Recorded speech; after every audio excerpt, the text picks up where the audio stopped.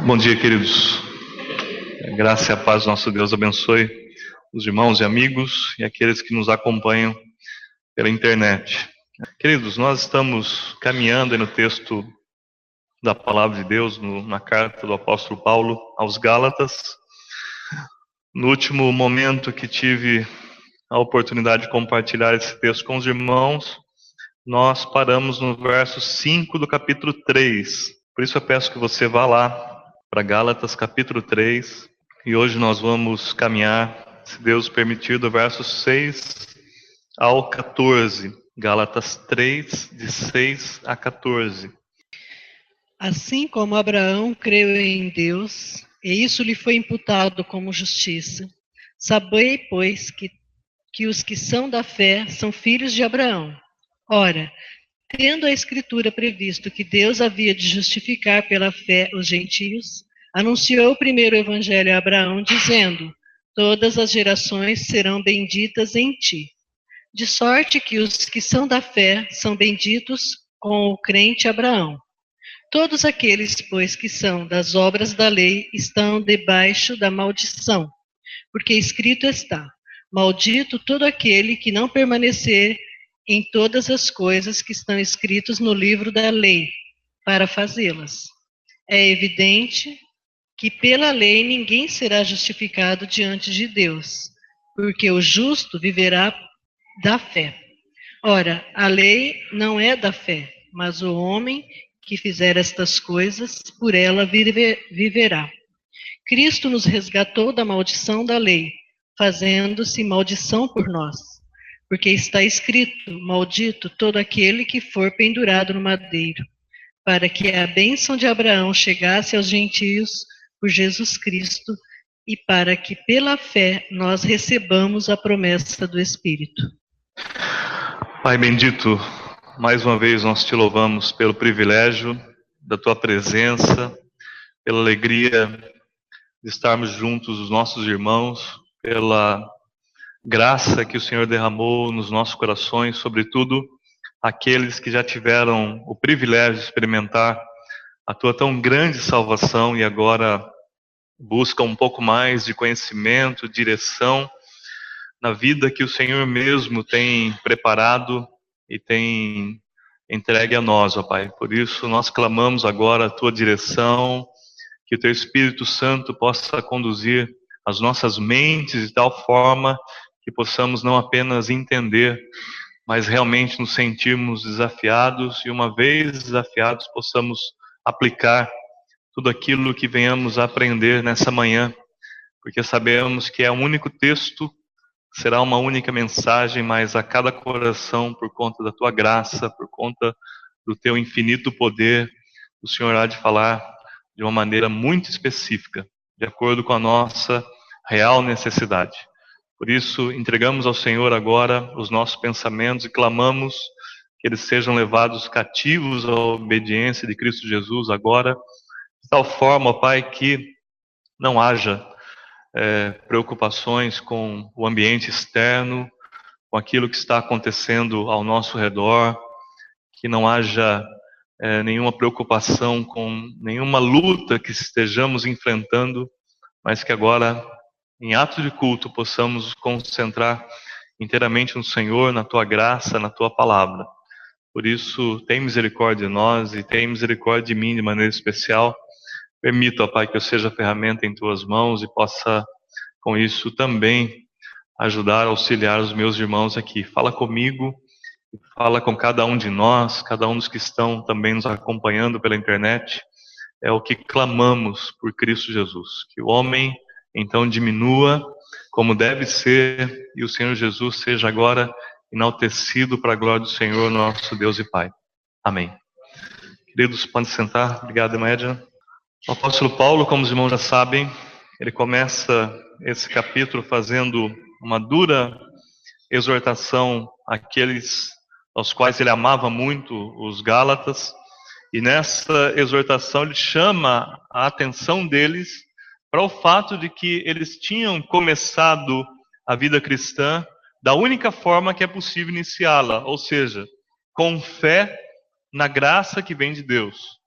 mas que agora eles estavam tomando ou dando um outro passo, e para isso já não estavam mais se embasando na fé nesta graça, mas estavam procurando confiar em suas próprias obras, confiar naquilo que eles podiam fazer. E a respeito disso que o apóstolo Paulo chama a atenção deles, usando até uma expressão como se eles estivessem transtornados, ludibriados, como alguém que fora enfeitiçado. Então ele pergunta, quem foi, afinal de contas, que os enfeitiçou? Quem os influenciou de uma forma tão maligna ao ponto de abandonarem as primeiras coisas, ou como a vida cristã de fato deve ser? E ele, no primeiro versículo do capítulo 3, nós não lemos, mas ele diz assim, na parte B, depois de perguntar, ó insensato Gálatas, quem os enfeitiçou? Ele diz assim, não foi diante dos seus olhos que Jesus Cristo foi exposto como crucificado? É interessante porque além daquilo que nós já pontuamos, em termos do que o apóstolo Paulo quer com essa pergunta, nós podemos também identificar um outro aspecto agora a partir do verso 6, que é a ideia de que agora Cristo está observando a nossa fé. Se ele, por um lado, ou pela fé, foi crucificado, e nós, apesar de não termos visto com os nossos olhos físicos, nós o aceitamos e nós reconhecemos que isso tenha acontecido mesmo, isto é fé. Agora a ideia seria que também nós estamos diante dos olhos de Cristo, estamos diante dos olhos de Deus. Por isso que o autor de Hebreus diz que nós estamos cercados por uma enorme nuvem de testemunhas. Ele diz respeito tanto àqueles homens do passado que viveram e foram fiéis a Deus pela fé, como inclusive as potestades e os anjos que observam como é que nós nos conduzimos em termos de fé, ou se nós confiamos plenamente em Deus, ou se nós estamos confiando em nós mesmos. O apóstolo Paulo, de uma forma talvez implícita, lendo no texto, acaba tratando ou abordando um tema muito atual para nós.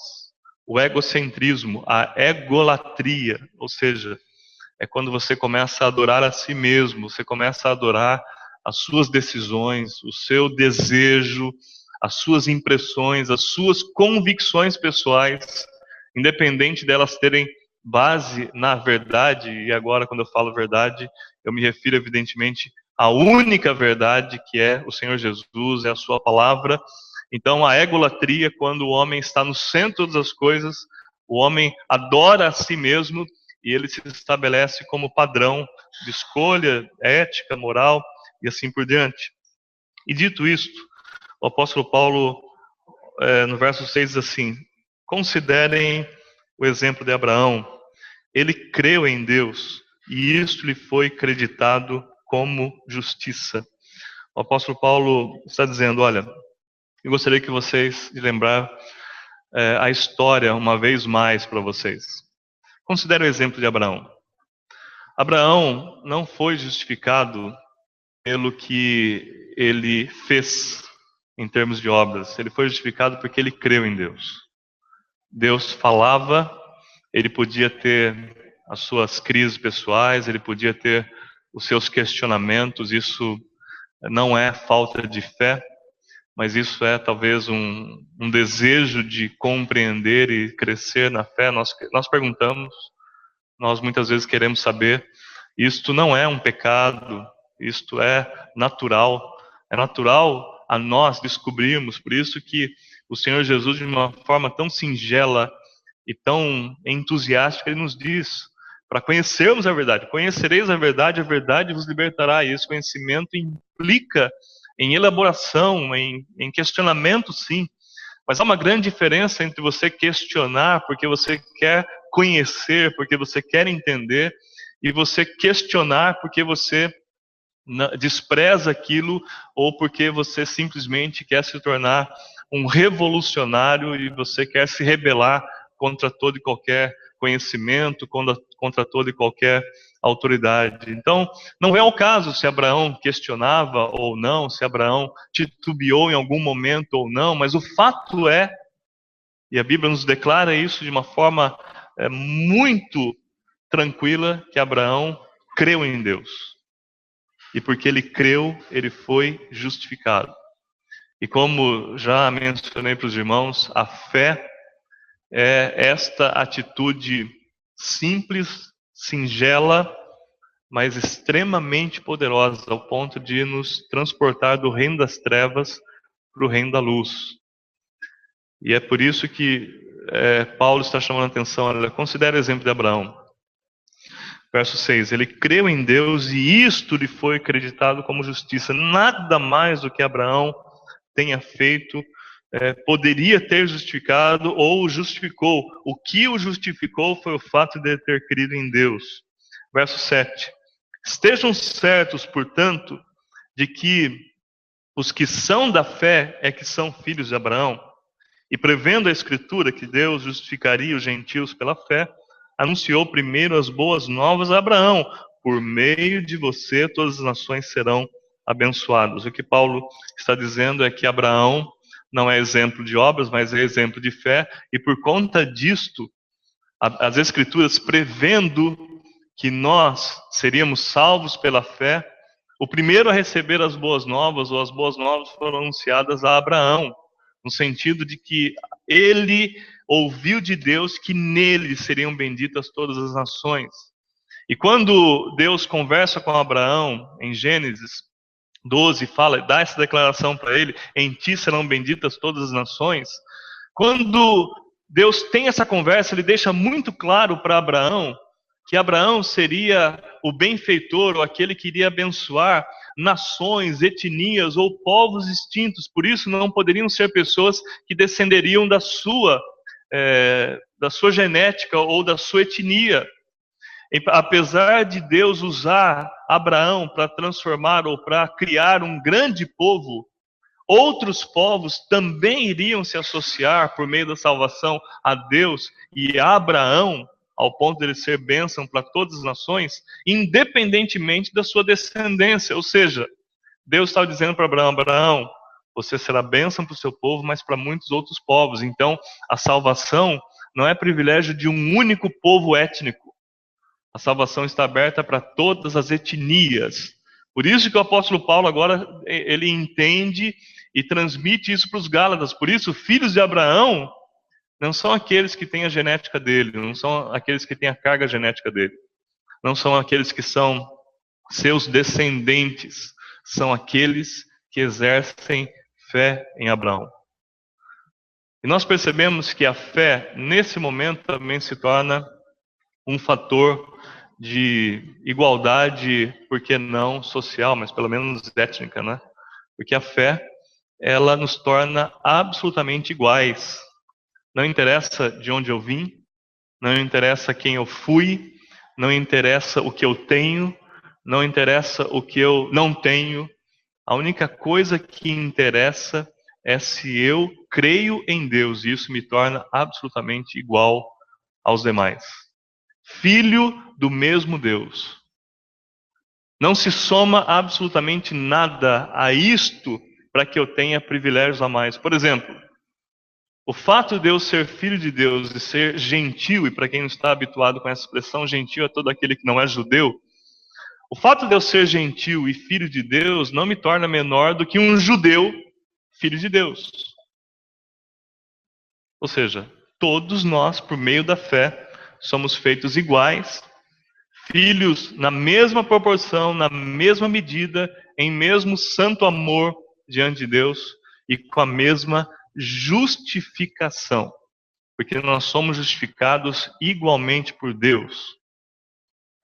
Isto é fantástico, isto é maravilhoso, porque caso você não tenha parado para pensar ainda, o fato da Bíblia revelar que sem fé é impossível agradar a Deus, é porque se a fé é o fator que nos iguala, ao mesmo tempo a fé é o fator que humilha as nossas iniciativas pessoais ou humanas e exalta a pessoa de Deus. E o apóstolo Paulo, à medida que trabalha nesse texto, vai deixando claro para a gente isso. Aliás, o exercício de fé em Deus, em Cristo, na obra de Cristo Jesus, tem a ver com um constante ataque a mim mesmo, uma humilhação constante a mim mesmo e às minhas próprias iniciativas, para que eu, ao invés de enaltecer aquilo que eu poderia ou possa fazer, eu venha enaltecer aquilo que Jesus fez. E o meu olhar vai sendo treinado à medida que eu vou exercendo fé em Deus, em Cristo Jesus, vai sendo treinado para não olhar mais para mim mesmo, mas olhar sempre para o autor e consumador da minha fé, o Senhor Jesus. Por isso a fé, ela também é esse fator que vai nos aproximando de Deus, vai focando o nosso olhar em Deus e vai nos permitindo nos livrar da nossa maldade, da nossa arrogância, da nossa prepotência. O texto continua dizendo no verso 9, assim, os que são da fé são abençoados com Abraão, homem de fé. Eu dizia que a fé é esse fator que nos iguala.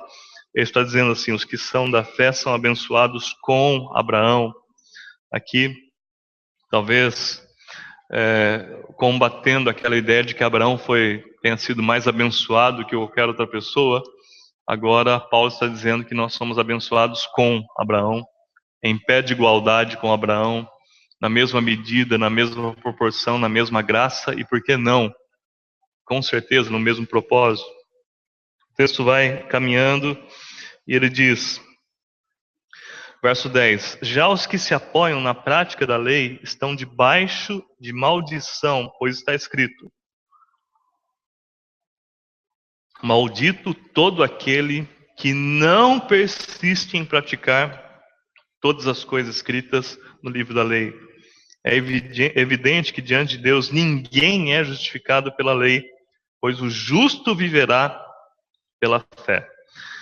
Nesse contexto, quando o apóstolo Paulo usa essa dura palavra, maldito todo aquele que não persiste em praticar todas as coisas escritas no livro da lei, evidentemente o apóstolo Paulo está falando da maldição humana e não que a lei seja em algum momento maldita. Pelo contrário, ela é bendita, ela é boa.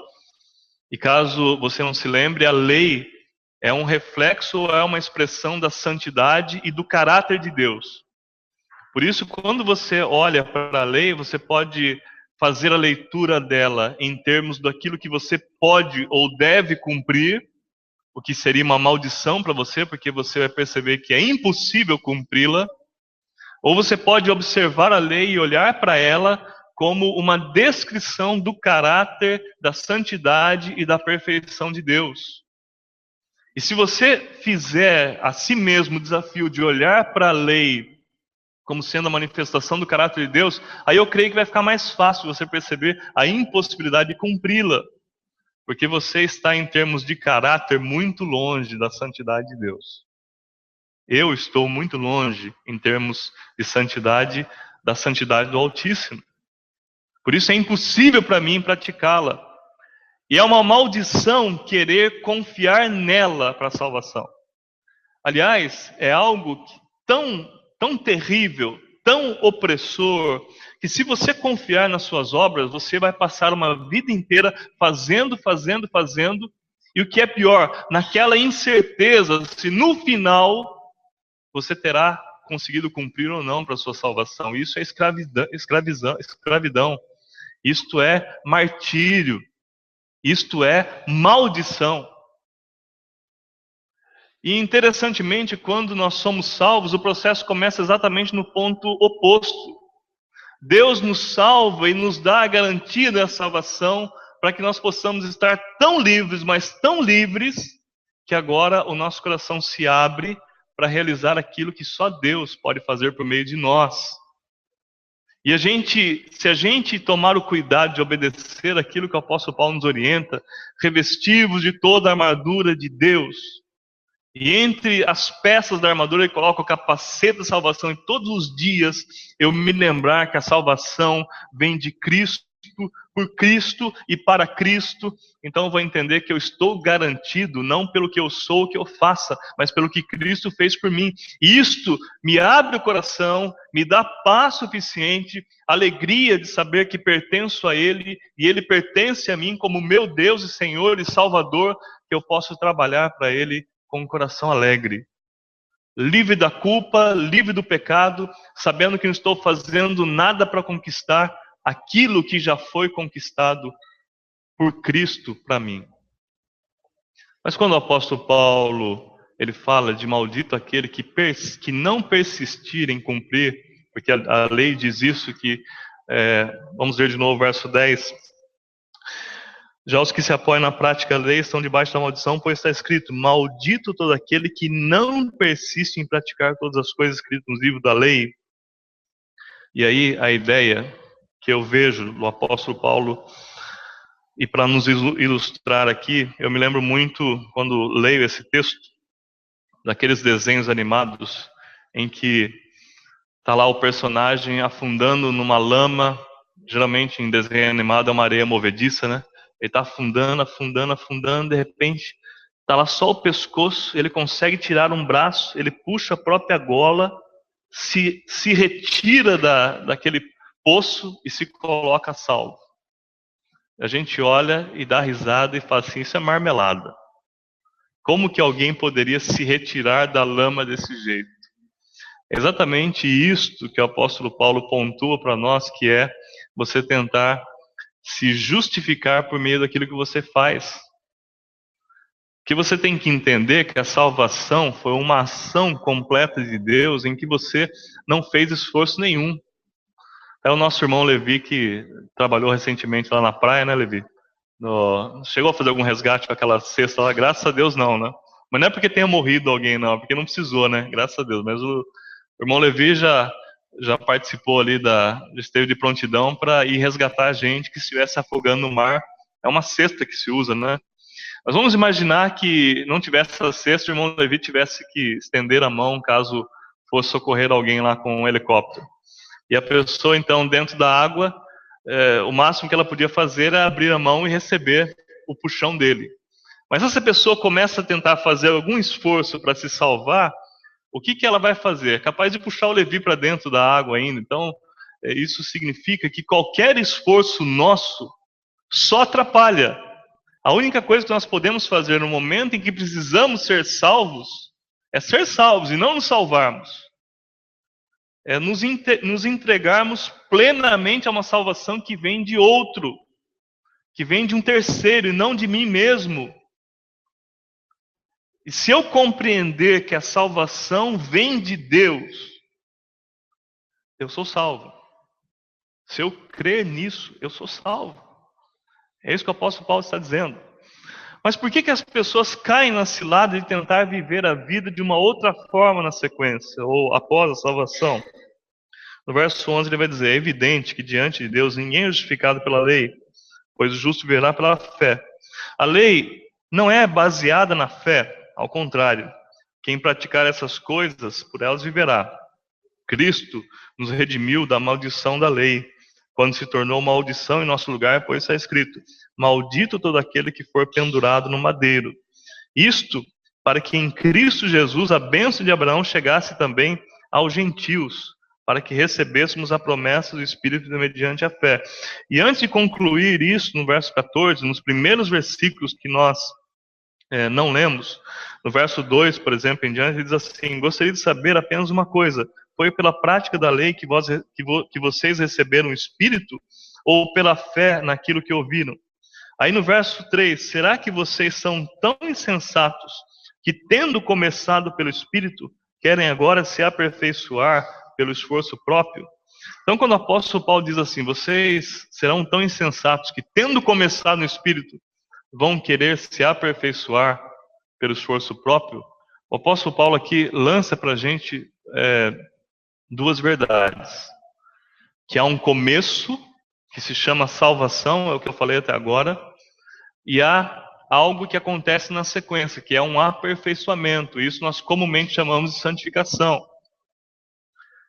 A santificação, ela tem que estabelecer, ela vai se tornando mais sólida à medida que eu vou caminhando. Mas esse caminhar tem que ser exatamente como foi o início. Por isso que o apóstolo Paulo diz: assim como recebeste a Cristo, nele andai. E muita gente se perde nessa caminhada porque recebe Cristo pela graça, consegue entender que a salvação vem de Deus, mas a partir daí quer conduzir a sua própria vida no seu esforço próprio. No decorrer da minha vida, no decorrer das conversas que eu tenho o privilégio de ter com muitas pessoas, eu já ouvi de tudo, inclusive várias acusações contra outras pessoas. E eu sempre, quando começo a ouvir algo, a primeira pergunta que eu faço é: será que isso que eu estou ouvindo tem por motivação o Espírito Santo? É o Espírito Santo que está conduzindo essa pessoa a falar e a ter concluído todas essas coisas, ou isso é a manifestação da carne? Eu acho, queridos, que se nós fizéssemos essas perguntas antes de falarmos ou agirmos, o que eu estou falando ou prestes a falar, que seria melhor ainda, né? O que eu estou prestes a falar, eu o farei motivado na dependência do Espírito Santo, ou seja, Jesus falaria isto, ou eu estou fazendo motivado pela minha carne. E quando eu falo motivado pela carne, é a ira, a autojustificação, a medo, a culpa, há uma série de outras coisas peculiares da carne. Quando eu vou agir, eu posso dizer que nas minhas atitudes eu estou sendo conduzido pelo Espírito Santo ou pela carne.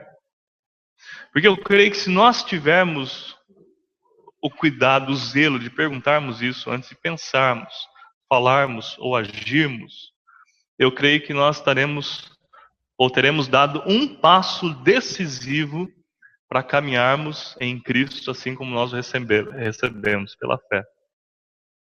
Porque perguntas como esta têm o poder de nos fazer refletir em se realmente nós estamos conduzindo da maneira que o Senhor espera. E se é de fato, ou se estamos de fato diante de Deus, aos olhos de Deus, nus e patentes diante dele, e ele está observando a nossa fé. E eu quero terminar minha palavra dizendo algo a respeito disso. Lembra, a segunda expressão no primeiro versículo, não foi diante dos olhos de vocês que Jesus foi crucificado? Diante dessa pergunta que lança para a gente o contraponto, que é agora diante de Deus que nós estamos nos conduzindo, é diante de Cristo que nós estamos nos conduzindo, ele está avaliando a nossa fé, ou está avaliando o tipo de conduta que nós temos. E nesse aspecto, então, a nossa fé é avaliada, e o Senhor Jesus, por intermédio do apóstolo Paulo aqui, usa o apóstolo Paulo para mostrar para a gente que essa fé ela tem um padrão, ela tem uma base, e ele dá como referência Abraão, que obedeceu a Deus. De tal forma que eu devo me tornar como Abraão, homem de fé, porque o justo viverá pela fé. E quando o apóstolo Paulo usa a expressão justo viverá pela fé, ele está resumindo aquilo que ele está trabalhando com aqueles irmãos. Vocês receberam pela fé, então agora vivam pela fé. E a fé os justificou, e uma vez justificados, agora vocês devem caminhar nesta fé, nessa confiança. Então a pergunta é: no que eu estou crendo? Ou o quanto eu creio na palavra de Deus? O quanto eu amo a palavra de Deus? O quanto eu a considero antes de falar, pensar ou agir? Isto é decisivo para que a minha fé seja aprovada diante de Deus.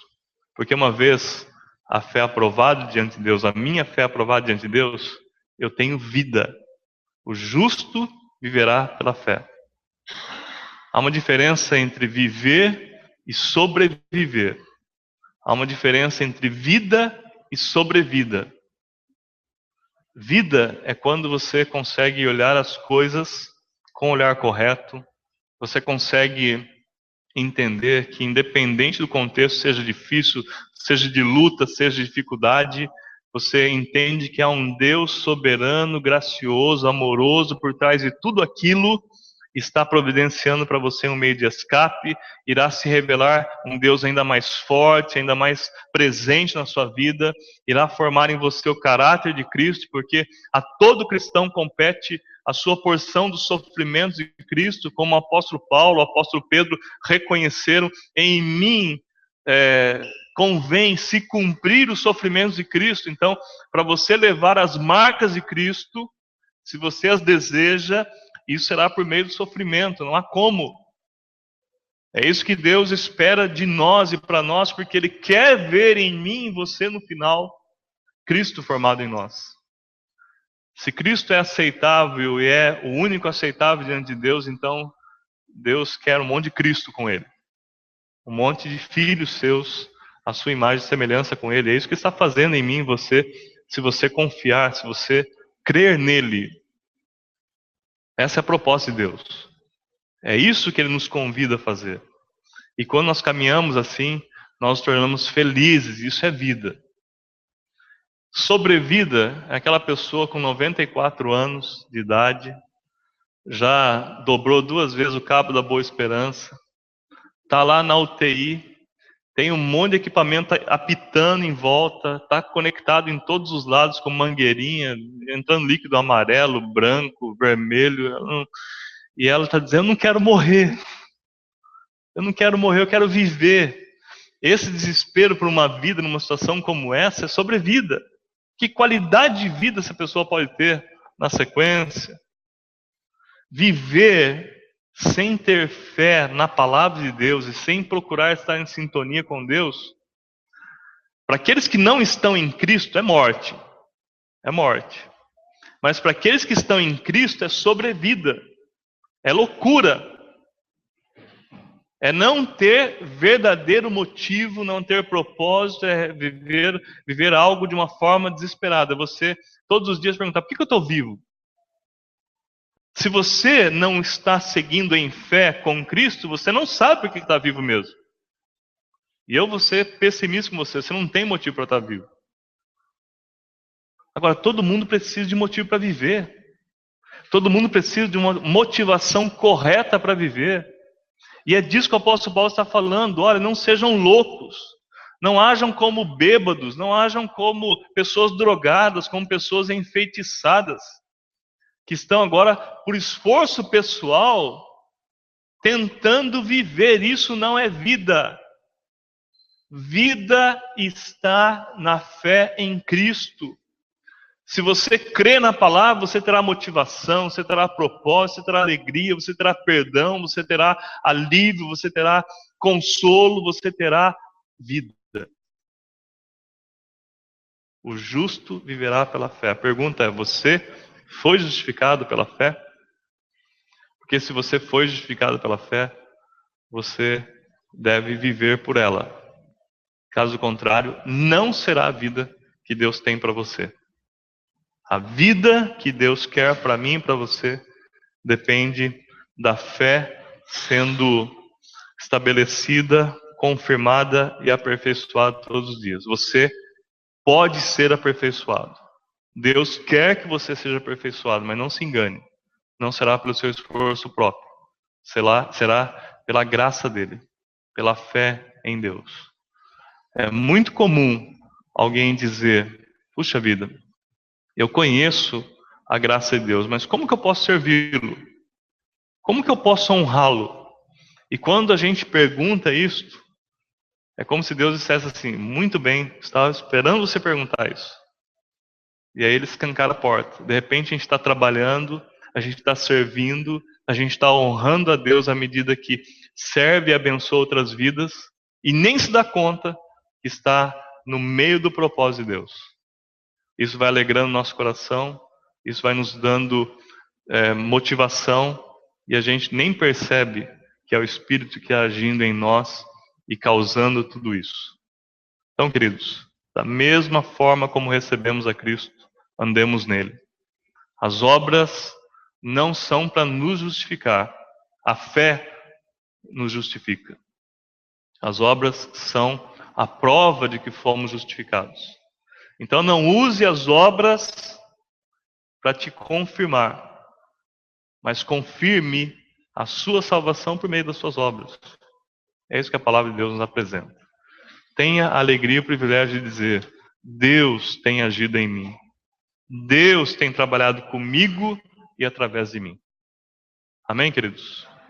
Amém, meus irmãos? Vamos colocar em pé e vamos orar?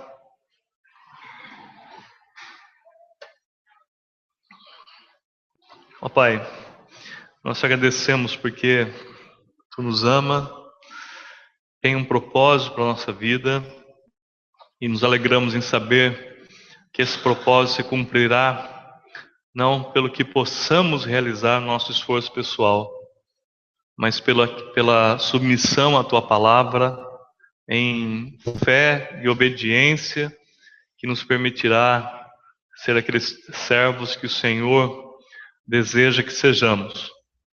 Por isso nós imploramos que o Senhor nos ajude, ó Pai, a nos livrarmos de qualquer arrogância ou prepotência da nossa parte, que ainda nos faça de uma maneira insensata acreditar que somos nós que estamos fazendo as coisas, que nós é que devemos cumprir a Tua justiça.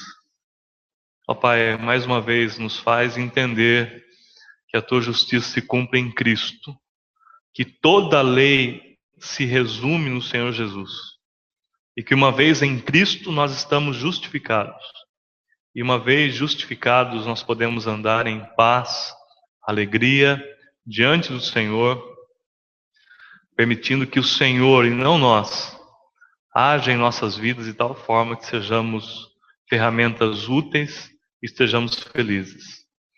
Não permita, ó Pai, que tenhamos sobrevida, permita que tenhamos vida, a vida que o Senhor Jesus prometeu aos seus discípulos, vida abundante, de alegria, de paz, de serviço sincero, de amor ao próximo, que possamos caminhar para a eternidade, ó Pai, da mesma forma que chegamos nela, em plena confiança do Teu amor, da Tua graça, da Tua salvação.